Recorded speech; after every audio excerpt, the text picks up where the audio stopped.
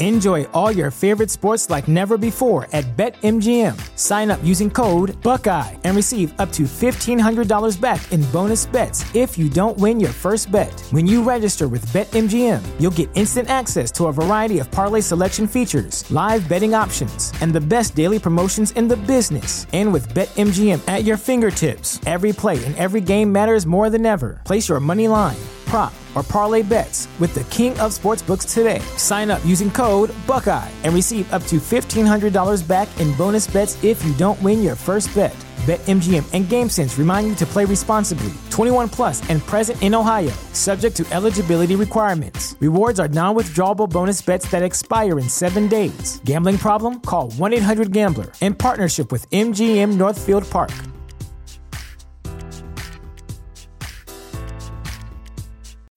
When you need mealtime inspiration, it's worth shopping Kroger, where you'll find over 30,000 mouth-watering choices that excite your inner foodie. And no matter what tasty choice you make, you'll enjoy our everyday low prices, plus extra ways to save, like digital coupons worth over $600 each week. You can also save up to $1 off per gallon at the pump with fuel points. More savings and more inspiring flavors make shopping Kroger worth it every time. Kroger, fresh for everyone. Fuel restrictions apply.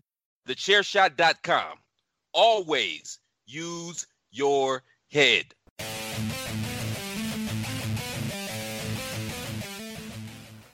Hello everybody and welcome to another episode of the 5 Rounds Podcast, the only podcast out there with the cardio for those deep water championship rounds.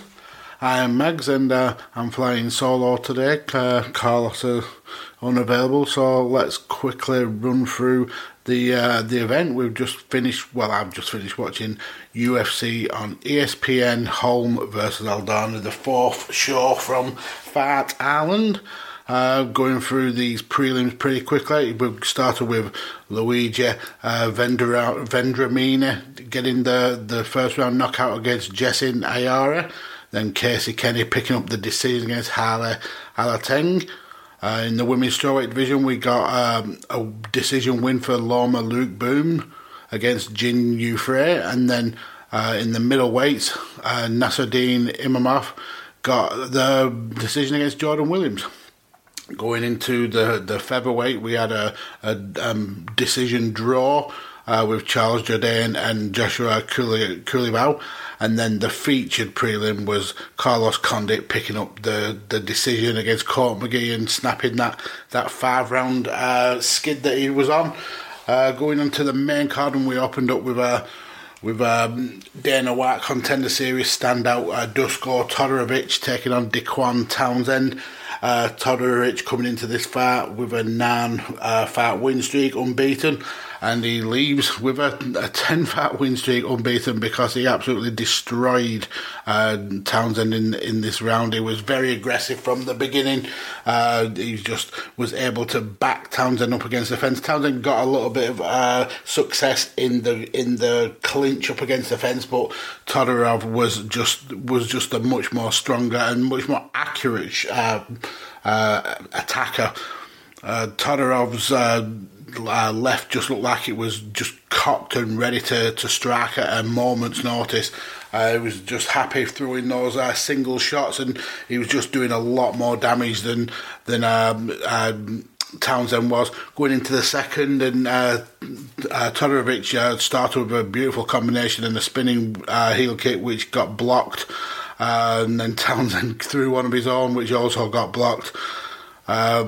Todorov started to mix up, and he got the takedown with the beautiful kind of level change, and was able to get Townsend down off his feet and get him on his back. Great work on the bottom. Pass guard, postured up, landing loads of ground and pound.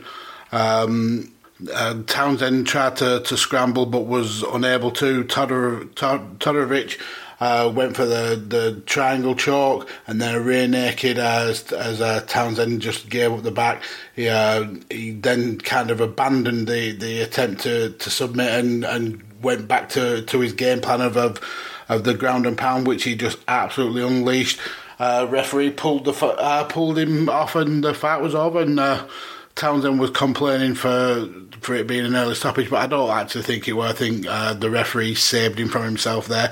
So Todorovic, with his UFC debut, picks up a great victory, and he's going to do some damage in this division. So next we went into the bantamweight division with Carla Phillips taking on Cameron Else. Cameron Else taking the fight on very short notice, making his UFC debut. A guy from Kent in England, and he started off really, really well. He landed quite a few good shots, but Phillips just seemed to be more kind of used to the UFC style of fighting and was able to get into his groove a lot more quicker, using a lot of flying knees and spinning kicks. Else just seemed very, very nervy with it being his debut. And Phillips was able to land a takedown, land some great moves on the ground, some good hammer fists and some elbows. He went for a rear naked choke, but Else was able to use that kind of transition to scramble free. But it only turned him into more ground and pound, and the klaxon kind of saved Else at the end of that round. Going into the second, Phillips knew that Else had no kind of game plan for him, and went back in for the takedown. Immediately got back on into top position. Was starting to basically pound into Else's face. Else tried covering up, but got warned by the referee to start working and start defending. He was unable to. Phillips carried on with the strikes, and the fight was waved off. It was a very one-sided fight. A great victory for Carla Phillips, and a very disappointing debut for Cameron Else, unfortunately. But then we went into the women's bantamweight division with Germaine de Randamie, the former champion, trying to get back to the top against Juliana Pena. Germaine started the first round really, really well. She's always been a very good counter-attacker and a very good kickboxer, but she was able to kind of mix it up in this fight, and I was really impressive with a ground game. She got Juliana Pena down to the ground quite a lot and was able to work that ground game pretty well. Lots of attempts of submission, stuff that we've not really seen a lot of from Germaine Randamie.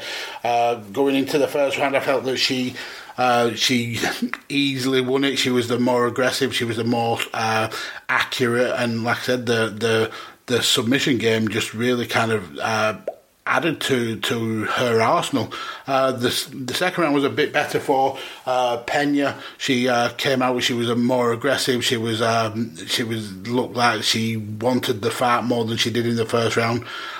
She got the takedown, and she did a lot of work on the ground with working in full guard, but she just didn't seem like she was doing enough to kind of worry de Randamie until she started landing the hammer fist, which caused de Randamie to kind of try and escape, which then led to Pena trying for a guillotine choke. But de Randamie, again, with this very unheard of kind of ground game from her, she was able to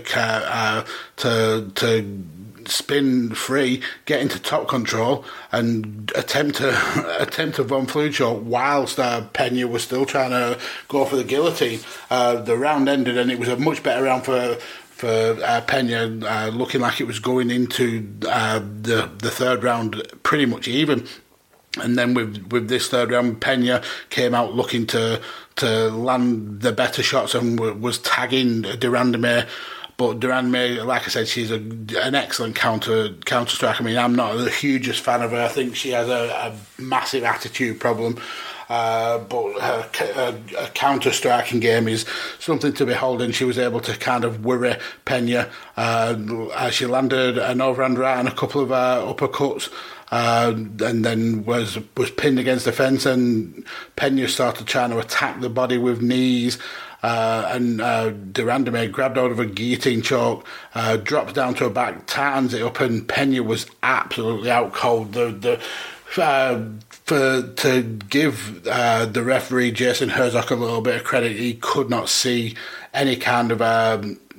There was no way he could tell that Pena was out cold until he literally started grabbing her arm and seeing that there was no response. A great victory for Germaine de Randamie, kind of like signals her intent to go back against Amanda Nunes again. But we will get to the main event. Could that be a three-way dance with Holly Holm and perhaps Irene Aldana? But we'll get to that in a little while. Going into this co-main event, we had Jorgen De Castro and Carlos Felipe in the heavyweight division, and this was as one-sided a fight as we've seen so far on the card. This was Felipe just being incredibly dominant. De Castro's known for his leg kicks, and he started off with that pretty early. But Felipe just looked to close the distance with kind of like diverse shots. He hit a lot of overhand rights. He hit a lot of uppercuts. De Castro kind of tried to keep him at bay with those legs, but Felipe was just able to walk through him and then started throwing his own leg kicks, and they were doing a lot more damage than De Castro's were, and you could see the welts coming up on De Castro's legs. De Castro was trying to kind of keep Felipe away from being able to attack with the punches and the body shots. But he was just unable to, and like I said, it was just Felipe just felt like he was walking through all of De Castro's offense going into the second round, and it was pretty much a lot of the same as the first. It was Felipe really pushing the pace, De Castro kind of circling round and trying to avoid the dirty boxing kind of inside a phone box style fighting of Felipe, trying to keep him at bay with those leg kicks, and it just wasn't working for him. And Felipe was able to land as just a great body work, great mix of headshots. It was absolutely just an outstanding fight for Felipe. There was a point where he even hit De Castro with an open hand slap, and just the disrespect shown with that going into the third, and it was pretty much the same kind of fight all the way through, and basically it got to a point where Felipe was shouting that he felt that De Castro was doing nothing, and De Castro did eventually attempt to go for a takedown, but he wasn't able to get it, and the ref ended up pulling the guys away from the fence due to the fact that they just weren't working. Going towards the last 30 to 40 seconds of the fight, you could see how absolutely knackered both guys were. They were both really gassed, but it was De Castro who actually pressed for the last few seconds. He was getting the last few shots off, but Felipe, with a couple of seconds to go, was able to just do one kind of last spurt of action, and that made De Castro circle away. The judges gave the decision to Felipe, 30-27, 30-27, 29-28, and it was a fair decision. Felipe did really well there, and it'd be interesting to see where Felipe goes next, especially with the fact that he's kind of avenged that first loss in the UFC. So yeah, let's see where Felipe lands in the heavyweight division. So then we'll go to the fact that this card was built around Holly Holm and Irene Aldana in the bantamweight division for the women's. Again, like Germaine de Randamie, Holly Holm looking to challenge for a title again very soon. There's a lot of talk going into this fight about how whether she was contemplating retirement, and she shot down all those rumours saying that she doesn't feel that she's got any reason to be contemplating retirement. She feels that she's still got plenty to give, and she still wants to kind of cement her legacy in the UFC. And this fight really did do that for her. While she didn't get the finish that she kind of deserved, it was such a dominant performance. She won pretty much every round throughout the fight. She was landing double the amount of strikes, and significant strikes, as Irene Aldana. She threw double the amount of shots that Irene threw. She got takedowns in every single round and was able to control Irene Aldana on the ground for long periods of time. It was just a very classy performance by Holly Holm. Irene Aldana certainly had her moments in the fight, and there were plenty of times when she landed shots that worried Holly Holm, but the fact is that Holm used her boxing skill and used those side kicks to great effect, and every time Aldana landed one punch, Holm was landing 2, 3, 4 punches in combinations. It was a very classy performance from Holm. She really did deserve this victory.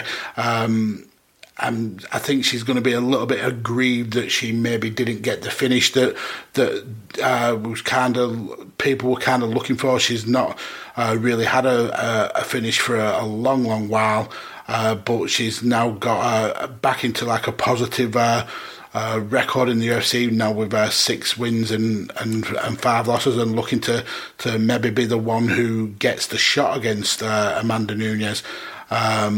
That'll have to wait and see whether it's her or Germaine de Randamie, or even if they make the 2 fight for the shot. To be fair, I would give the fight to de Randamie just because I felt that she was much more dominant in her fight against Pena with the finish. And then with obviously she's beat Holm before, but yeah, it was a great night for the women's bantamweight division. Two well-known stars kind of really cementing their place at the top of the division and looking to challenge the incumbent champion Amanda Nunes for that title. So next week we have another Fight Island fight. This one's on a little bit earlier for us in the UK, and it's headlined with Marlon Moraes versus Corey Sandhagen in the bantamweight division. We've also got Edson Barboza fighting again. He's taking on Makwan Amirkhani, and Ben Rothwell making his return, taking on Marcin Tybura. So listen along next week to find out all the information and the action from that show. But yeah, you can follow me on Twitter at DJ Kirkby, follow Carlos at Kirkby_Carlos. Definitely go and follow Visionaries Global Media, thechairshot.com, and Shooting the Sports-ish, and also check out Shooting Sport-ish on YouTube. Give us a like, subscribe, comments. Thank you all for listening, and that is the end.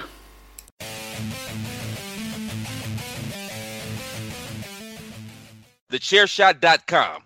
Always use your head. Enjoy all your favorite sports like never before at BetMGM. Sign up using code Buckeye and receive up to $1,500 back in bonus bets if you don't win your first bet. When you register with BetMGM, you'll get instant access to a variety of parlay selection features, live betting options, and the best daily promotions in the business. And with BetMGM at your fingertips, every play and every game matters more than ever. Place your money line, prop, or parlay bets with the king of sportsbooks today. Sign up using code Buckeye and receive up to $1,500 back in bonus bets if you don't win your first bet. BetMGM and GameSense remind you to play responsibly. 21 plus and present in Ohio, subject to eligibility requirements. Rewards are non-withdrawable bonus bets that expire in 7 days. Gambling problem? Call 1-800-GAMBLER. In partnership with MGM Northfield Park.